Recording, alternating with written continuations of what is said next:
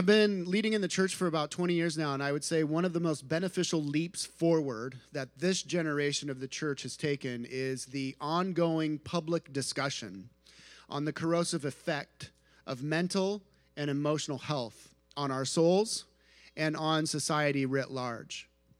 You know, issues that were once dismissed in the church with simple admonitions to, well, you should just pray more about that.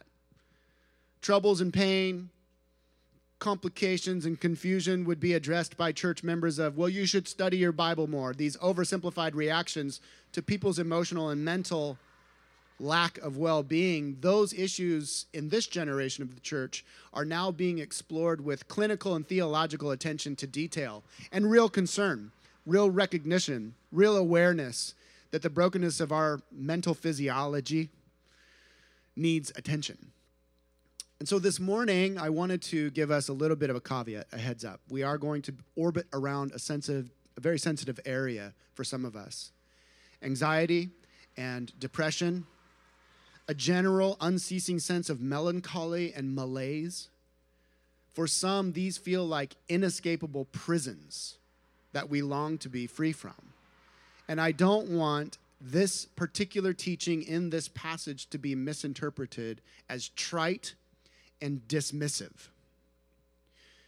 Our psyches and our souls, they are very, very complex realities. And Jesus, our King and our Creator, He knows this. Jesus is not trite with us. He is not dismissive of the complex issues that we face in our brokenness, be they first world problems or third world problems. The following exhortations from John 14, 1 through 3, they are only one part of an overall lifelong process that our Creator engages in us with to bring us to fullness of flourishing, to bring us to true happiness and joy and peace. And so with that little caveat, that little front end, what I'd like us to do is start this morning with a brief, introspective, contemplative moment. If you would, reflect on this question with me. What is troubling you right now? Just try to put some details to it. Now, for some of you, you are in a situation where it leaps to the fore of your mind, accompanied by some tears welling up in your eyes. The pain is so real right now. The circumstance is so overwhelming. You're like, that's what's troubling me. For some of us, it's hidden under layers of whatever. So we have to think about it a little bit. What is troubling me right now? And as you try to pinpoint this in your mind, add some details to it. And then I would even invite you to, if you can, discern when you think about what's troubling you, where do you feel it in your body? Does your shoulders tense up, a load weighing down on you? Is there some tightness in the chest? Maybe it's deep down in the guts, that belly feeling of, oh, this is hurting, this is bothering, this is uncomfortable. And so as you think about what's troubling you right now, whether it's the global plague or the social chaos of this last year and whatever 2021 decides to throw at us, or our personal issues, we all as humans are living in the fulfillment of Jesus of Nazareth's prophecy. In this world, you will have trouble. Trouble of heart is a universal experience. And our trouble, to discern where it comes from, we need to recognize that the discomfort, the pain, the depression, the anxiety, the trouble of heart that we all experience comes from a threat that we perceive coming against our identity or our security. Under our anxiety and malaise and melancholy is the belief that we might lose or we may never gain something that we have deemed as ultimate for our flourishing. And so things like our security, our sense of value and worth, peace, joy, contentment, these are all God-created and God-given things. But when we seek to secure these things by means other than God, we are plagued with a constant low-grade panic. The 13th century mystic, somewhat controversial mystic, Meister Eckhart, he said, essentially, I'm paraphrasing, The fear that we feel as humans comes from our love and devotion to things that are losable. Pain occurs when we give our heart to created things that can be lost or fail us, instead of giving our hearts to God alone, who cannot be lost and will never fail us. This is the plight of a pain-filled, fallen humanity separated from their Creator. Now, a little bit of science for us this morning, because science is real, as all the yard signs say. I have no clue why those yard signs have to say that. Biophysically, when we are threatened, our physiology, when we are threatened, our bodies, they automatically respond. These unconscious reactions to threat, physical threat around us this is called our fight, flight, or freeze response. So when we see a tiger, our bodies unconsciously and automatically go into a particular state. The technical jargon is the sympathetic state. Our bodies are flooded with cortisol and endorphins. We are ready for action in an instant. And in our modern age, we are still being chased by tigers all through our days. Our brain does not care if it's a deadly predator, if it's a fear of financial loss, if it's our terrifying news feed. Our brain doesn't care if it's the stress of political or racial or social splintering. These are all metaphorical cultural tigers that are troubling our souls. And we unconsciously and automatically react to these things. Our automatic fight, flight, freeze responses, they are in full operation every single day. They just look different than what we would expect. We moderns, we mitigate the threats of these metaphorical cultural tigers by unintentionally and unconsciously falling into patterns of striving, distracting, or resigning. Okay? So we fight. We fight by overworking, spending sleepless nights, strategizing, and hustling hard to fight off any threats to our security. Or we flee. We escape into these addictive patterns of social media, technology, pornography, workaholism, alcoholism, and a whole host of chemical abuses. Or we freeze. We resign ourselves to a paralyzed hopelessness that eats away at our joy and numbs our souls with apathy and this incessant cynicism that we swim in. And Jesus here in the farewell discourses, in his departing words to his beloved disciples, gives the remedy, or part, I should say, of the remedy to our troubled hearts. Jesus knew inherently broken humans and our automatic unconscious responses to trouble of heart. He knew that anxiety-driven strife and distraction and resignation would not enable his friends to carry out and carry on his mission in the world. And so here in his farewell discourses, he did two specific things to calm his people down and to get them focused. For you note takers, he commanded and he promised. That's it. Two big points for the day. He commanded and he promised. Let's talk about his command, because his command was very straightforward and rather uncomplicated. He literally says to his disciples, don't be troubled, trust. Now, it's important, I think, that we take a moment here and wrestle a little bit with this command language. When Jesus says, do not let your hearts be troubled, in the Greek, that's in what we call the imperative form, in the imperative form. That is the form of command. This wasn't a mere suggestion on the part of our king. This wasn't well, maybe you should try this. His disciples are being troubled by his departing words. He's using this cryptic, confusing language about death and cross and they're being troubled, and Jesus commands them, do not let your hearts be troubled. And I would say, of all the commands that Jesus gave, his admonitions to not worry, those are the ones that, to me at least, experientially seem the most ludicrous and impossible to obey. Jesus, my friends, was not a modern-day therapist. Try as we may to fit him into that mold. You know, I think that oftentimes in our prayer times, we envision sitting down with Jesus. He asks us with the perfect tone of voice, what's troubling you, son? What's troubling you, daughter? And then we together explore the layers of our lives where trauma has done its destructive work. And Jesus listens with deep empathy. And all of the counsel and the wisdom that he gives is so incisive and so insightful. Now, don't get me wrong. I don't want to seem like I'm mocking here, because good therapists are actually a gift to the body of Jesus. I have benefited more from therapy than many, many other forms of discipleship in my life. And Jesus does indeed operate in a therapeutic capacity at certain points. In fact, he was prophesied to be the good counselor, the beautiful counselor. But not in the text we're meditating in this morning. He's not a therapist in this text, friends.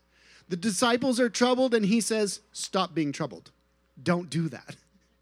Now, read this way, Jesus feels so curt, so lacking compassion, but we cannot misunderstand the most compassionate being who's ever existed on this earth. Jesus is not being calloused. He's not cruel. He's not unfeeling. He's not telling us to just buck up and toughen up. And he's certainly not parroting the flimsy platitudes of our culture. Don't worry. Just be happy. I mean, we all know how annoying that song is. It doesn't work. That's not what Jesus is doing here.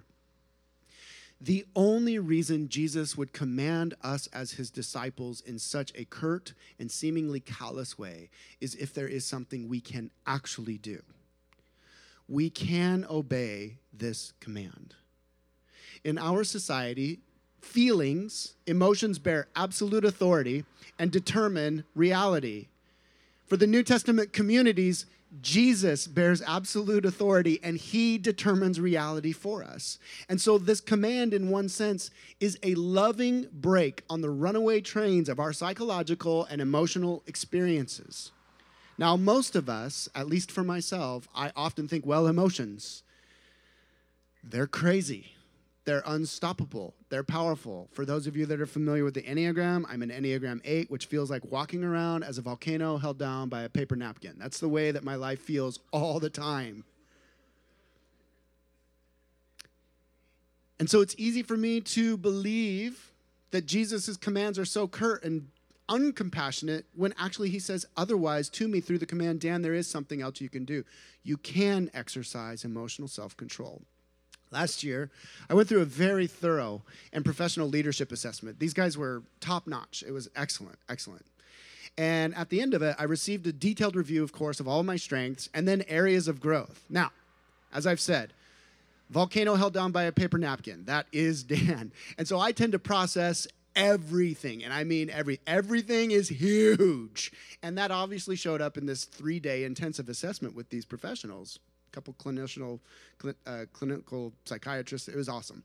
But one line from their assessment was so offensive and so absolutely liberating. All it said was, exercise emotional self-control. One line. And I read it and I was like, what? Volcano goes off. And then I was like, wait. There was no empathy. It was an objective observation from highly trained professionals and an exhortation from them. And I'm telling you, over time, it became an epiphany for me. It was like being given permission to exercise self-control and then being given the belief that that would actually be a good thing that I could do and that I should do. Culturally, we are swimming in anxiety. And then we are trained culturally to feel it all and express it all, lest our heads explode off of our bodies. For us, authenticity equals emotional impulsivity. I'm just going to say that again so that the airplane doesn't wash it out. For us, when it comes to our emotions, we believe that authenticity equals emotional impulsivity. And Jesus says to us as his communities, stop doing that. Stop doing that. Now, I want you to stay with me. Jesus knows that this is not easy. My dear friend, he knows how badly you have longed to be from this anxiety, to be freed from it. He knows that your depression has lingered on month after month, year after year without relief. What I want to propose to you this morning is not an embittered, cynical, fight, flight, freeze, resigned to hopelessness, automatic response. I want you to understand that his command is an important piece of this puzzle to finding peace in this life. Because Jesus' command works like a brake. It slows us down. It causes us to consider deeply, okay, Jesus commands me to not let my heart be troubled. I'm a follower of him. What is it that's troubling me? What are under the layers of my anxiety? What is being threatened right now that only God can satisfy? Where am I holding a tiger by the tail and it's actually just a vapor? Jesus' command really brings this question to the surface. Do I believe I can obey what God says and walk in peace? And I want you to hear this. At Neighbors, we don't do anything off of a 5-year strategy. We're like long game. We're working off of a 5-generation strategy. We say this all the time. I want to see some of your great-great-grandkids get married in this community. I want to see your great-great-great-great-grandchildren buried by pastors that are raised up in this community generations from now. Long game.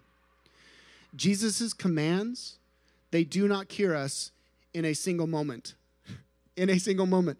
Discipleship and the development of a deep heart lived in the peace of Jesus is a lifelong process of disciplined practices that over time affect transformation of the soul. And Jesus expects us as his community to grow in emotional self-control and to exercise greater trust in him. He literally says, again, the Greek here is kind of complicated, but it's basically, most of the Greek guys I was reading would say that the imperative is what he's saying here. You believe in God, believe also in me, verse 2. More simply said, don't be troubled, trust God, trust me. To trust is to intentionally focus all of our heart, mind, body, and soul on the one who made everything, including you, on the one who declares he has all power, and the one who says he is in perfect control, and who loves us so greatly that he would die in our place as our substitute and resurrect as our champion. This is the one that he says, trust. And we must decide to trust him. What Jesus' command, turn from trouble, trust God, trust me, what it initiates is a series of mental choices and decision of our will.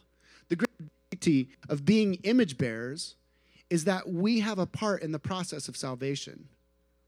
We actually partner with God in the process of our formation. And so the command to not be troubled and to trust, it makes us conscious of the unconscious patterns that we fall into, striving, distracting, resigning. Those things run our lives on autopilot until on a Sunday morning, Jesus says, stop doing that. And then again, this isn't simple. This is terribly hard work requiring huge amounts of focus. In the earliest days of my therapeutic process with my spiritual director and counselor, Rich Plass, I remember him telling me over and over, the volcano would go off, the paper napkin would be obliterated. Everything within 20 feet of me would be obliterated in those early days. And Rich would just sit and let me melt down. And then he would remind me, listen, kiddo, you are doing the hard work in your mid-30s. The work you're doing right now is some of the hardest work the human soul can do. And we will spend our whole lives growing in the practices of not letting our hearts be troubled and intentionally trusting. So let's ask this question. It's the one being begged through this entire sermon. How concretely do we do this? How do we concretely do this? How do we concretely turn from trouble and learn to trust? How do we concretely do that in our bodies? I personally have found no more effective way to actually live this out than combining prayer with our breathing in our bodies. Let's talk about breathing here for just a moment.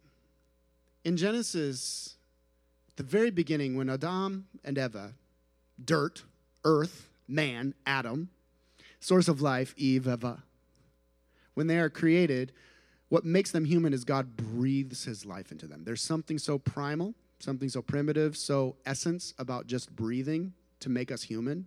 Breathing with awareness, though, as image bearers. Now check this out. biophysically, again, physiologically, and mentally. When we just take a breath into our bodies and we become aware of it, it draws our mental conscious awareness into the present moment of reality as it is. And in other words, when we breathe in and breathe out and we're just focused on our breath, it diminishes the metaphorical tiger that our mind is reacting to. The metaphorical tiger of our past that we're running from that doesn't exist right now in that breath, and the metaphorical tiger that's coming after us in the future, whatever's giving us anxiety. In this breath, I'm sitting under a tent in South Park, San Diego with all of my friends talking about the Bible. There's no tiger coming after me right now. I'm safe. With you, we're safe here in this breath. You see, that breathing moment just brings you into the present physical reality. And then that slow, focused breathing releases us from that fight, flight, freeze state. We literally transfer over. When you breathe in deeply, when you take a deep, would you guys just do this with me? Let's just do this. Take a deep breath into your belly, as deep as you can, through your nose, and then slowly release the air and feel the weight of your body sinking down into your chair. Biochemically, when we do that, you shift from that sympathetic state, fight, flight, freeze, resign, distract, to what they call the parasympathetic state. And your body shifts all of its hormones, and you go into a state of repose and a state of repair. Every time you take in this deep breath, that's physically what happens. We shift the physiology. And so, adding prayer to this focused breathing creates intentional, conscious, embodied states of trust. When we are in the moment, in our breath, aware of what's happening, and then we're praying in that moment with that breath being our focus, the physical trouble, biophysically eases, and we learn to trust. So for myself personally, I do this all day long now. I will breathe in, and I will slowly pray the word trust. Or I'll softly form the words around my breath, come Holy Spirit. Or Spirit, come, even more simply. And I will say that one of the most beneficial ways to use this particular practice of breath awareness and prayer is in the early mornings in solitude before the tigers begin chasing us through our day. Taking 10 or 20 or 30, if you can, building up to extended amounts of time every morning to learn to be still and form our prayer around a word or a phrase, a verse of scripture from our reading that morning. What that does in the mornings is it creates an inoculating resilience against the onslaught of unconscious reactions that we will fall prey to through the day. It's like you almost have a platform of stillness to work from when those unconscious reactions start to take over. You're like, I can see that's beginning to happen now. I trust you, Father. Come, Holy Spirit. Note, for the theologians in the room, this is not the vain repetition of the words that Jesus warned against in prayer in the Sermon on the Mount. The pagans who do such things, they are striving in their anxiety to coerce God to do their will. That is not what we are doing. The practice of this kind of prayer breathing, centering process is about embodying ourselves in the present moment and not being taken captive by the automatic reactions of our minds and our bodies. This prayer breathing, it gives us a moment every day with every breath of mental space to explore what is being threatened right now and turn to God in trust. It's a concrete practice of obedience to this command. Don't be troubled. Trust. Come, Holy Spirit. I know I sound like a broken record because this is so sensitive. I don't want to paint the picture that this is the answer to all of our emotional and mental health issues. This generation is the most anxious and depressed we have ever seen. There are genuine chemical imbalances in certain souls. There are multitudes of other things to consider: nutrition, sleep hygiene, stress levels, the list goes on and on. We also have to factor in the spiritual side. There are horrifically cruel entities bent on destroying the human soul, and they love to stir up trouble in the heart and soul of God's people. And I recognize you are my church, and I hear your stories. There are people in our community right now that are enduring terribly, terribly troubling situations. And it would be dismissive and trite to say, well, breathe through it, and you'll be fine. Jesus knows the terribleness of our troubles, and yet his command remains here in John 14 as part of his departing words to us. This particular practice, this breathe, trust, breathe, pray, in the present moment, it is a slice of the healing pie. It puts us on the right path, but that journey is long and difficult. We, friends, have built up a lifetime. We have a lifetime of automatic and unconscious reaction patterns. Therefore, it's going to take the rest of our lives to rewire those neural patterns. And that is the miracle of the human body. We can rewire those neural patterns to where when the anxiety levels begin to rise, when the depression is taking over us, rather than unconsciously being taken captive to it, we can say, I trust you, Father. Right now, as I exhale, I let go of the things that I feel most threatened by, and I trust you. And our neurochemistry miraculously begins to heal. I'm telling you, the human body, it is... Yes, we are praying for broken bones to be mended and cancer to be healed, but I'm telling you, every single day, your body, it is an incredible miracle. The more consistently that we actively engage kind of the miraculous mechanisms of our bodies that God has given to us through breath awareness and prayer, slowly but surely we experience what St. Paul called the peace that surpasses understanding. I feel like I'm a novitiate, a novice in this practice. I have been driven by the volcano my whole life. I'm 44. I have resigned myself, distracted myself. I have worked myself into the ground, trying to mitigate against the metaphorical tigers that chase me all day long. And for the first time in my life, I find myself getting little glimpses of like, is this what it feels like to have the peace that surpasses understanding? Even 5 years ago, a rainy situation like this in the middle of a church plant would have had me losing my mind, losing it. And today I was like, trust. Today I was like, for the 4 people that show up and brave the weather, it's going to be awesome. And then here all of you guys are. Look at you. It's amazing. Let's wrap this up because it's not only his command. Remember, point number 2, he commands and he promises. We must learn to replace the metaphorical tigers with his promises. And at the very root of Jesus' promise is his presence. I'm just going to read the text again. It's so good. 14:2-3. My Father's house has many rooms. If that were not so, would have I told you that I'm going there to prepare a place for you?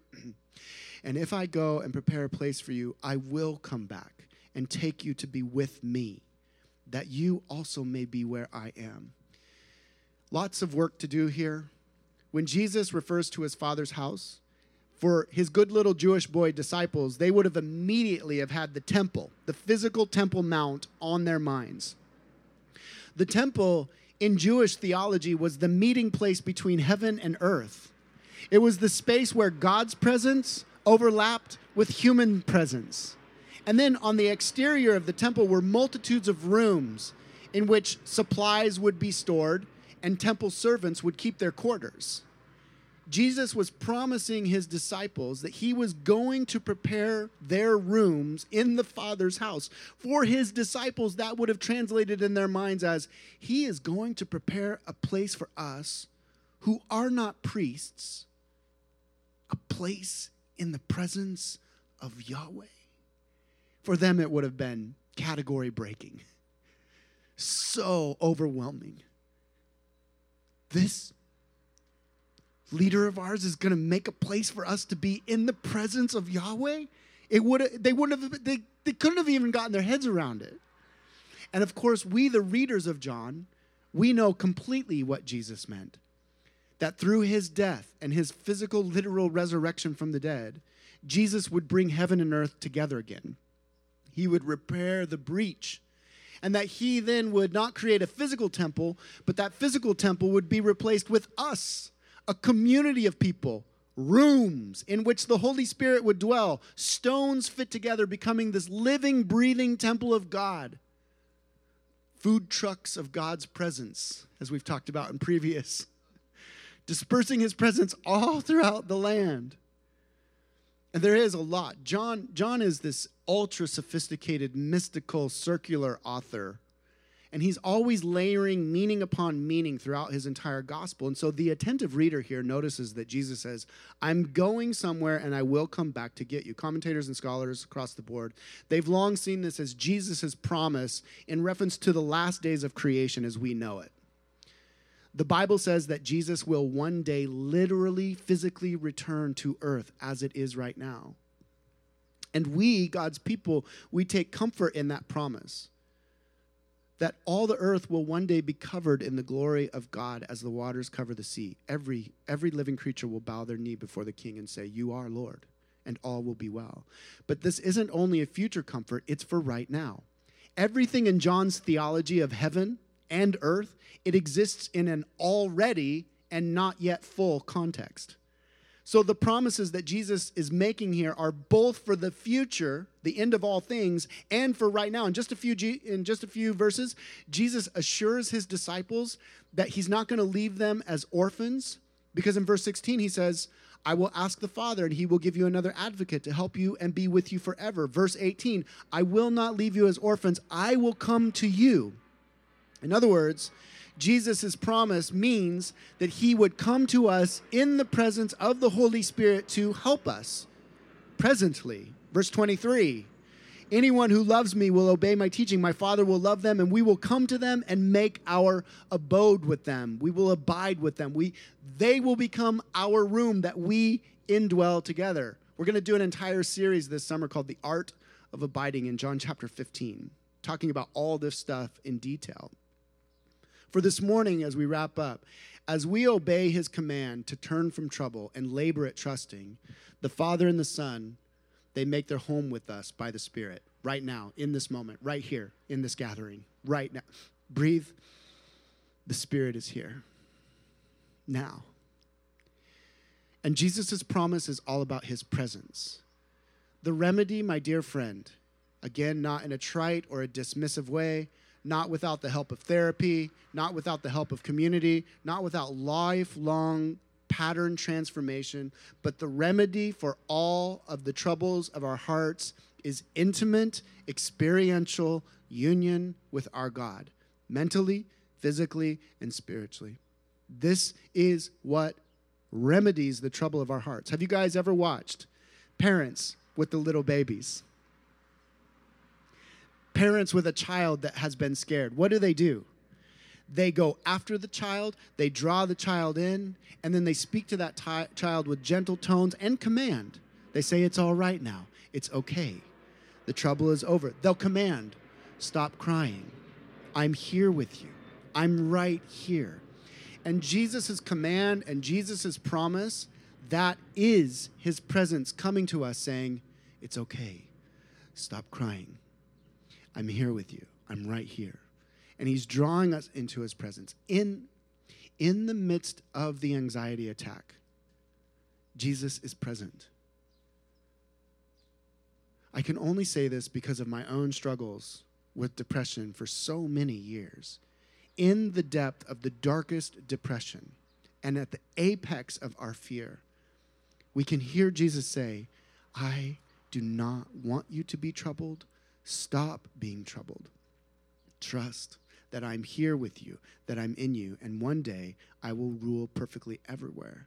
Because that moment of trust is the reuniting of heaven and earth as the new temple. And our troubles, bit by bit, millimeter by millimeter, nanosecond after nanosecond, moment after moment, breath after breath of breathing, trusting, resting, releasing. In the midst of all of it, our troubles are assuaged by our eternal union with God. And so as our hearts become more and more his, and as he becomes more and more our security and our satisfaction, I'm so sorry about that tent dumping water all over you guys. As he becomes our security and satisfaction, even if the tigers of this world take everything from us, even if the tigers of this world take our very lives, and this is the radical commitment of his disciples, you and I and the first century disciples, even if there are physical tigers that are going to come and take our lives, peace. Breathe. Don't you know that that death will finally unify you with him, and that is all the safety and security and provision that you need? But to believe that, you got to get it into your body, friend. You can't just pretend like this mental assent to, I believe that, and then living ridden with anxiety is the way that Jesus would have us to live. It's just not.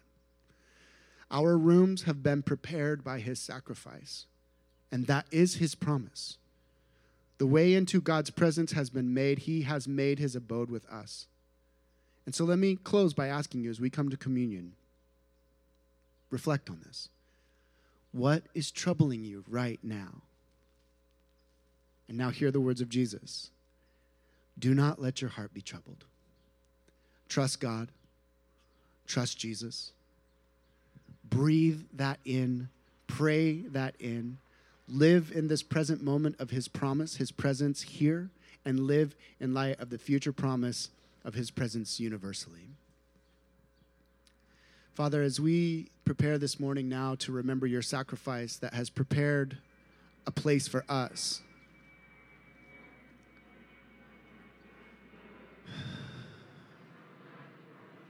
I pray that this little community of people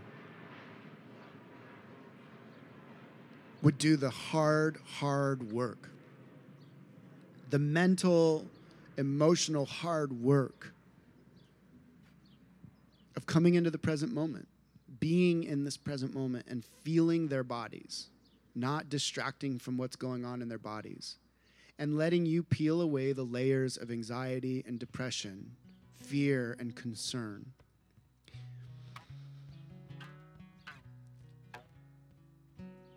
Jesus, your commands are so kind and so gentle and so wise.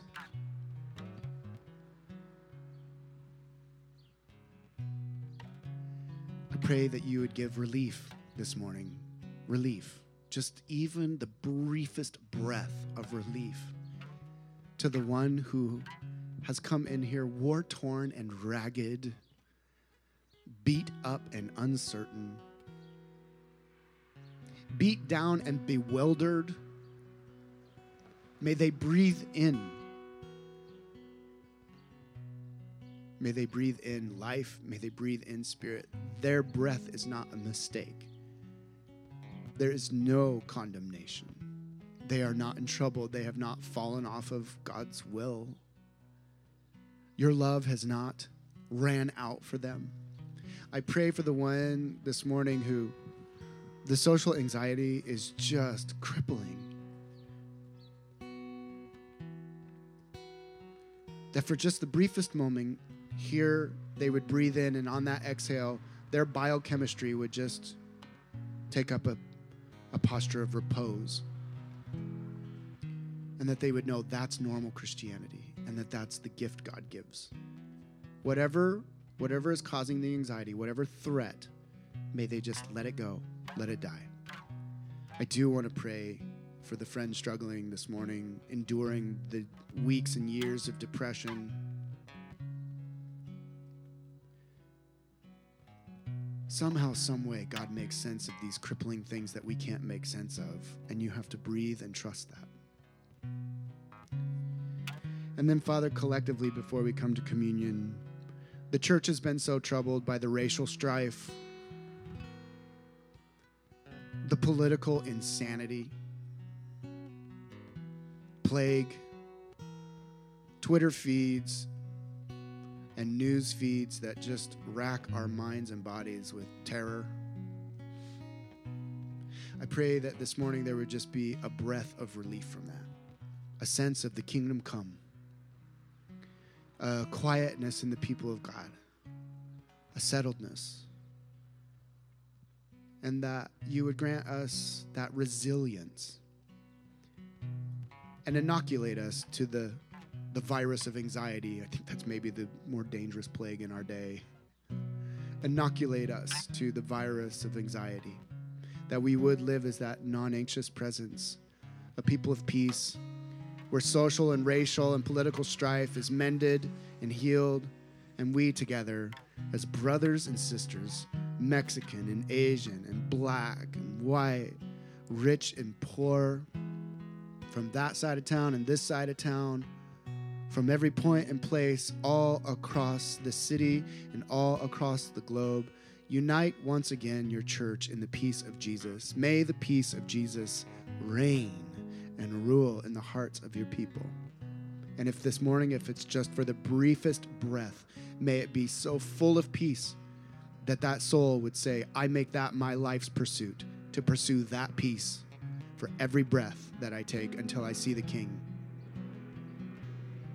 Come, Lord Jesus, fill this temple with your Spirit. Come, Lord Jesus, fill this city with your Spirit. We obey your command. We declare we will not be troubled. We will trust. May we see you ever more present. In Jesus' name, amen. Would you all stand with me? And Michael will lead us in song. Matt will come and lead us in a communion meditation here in just a moment.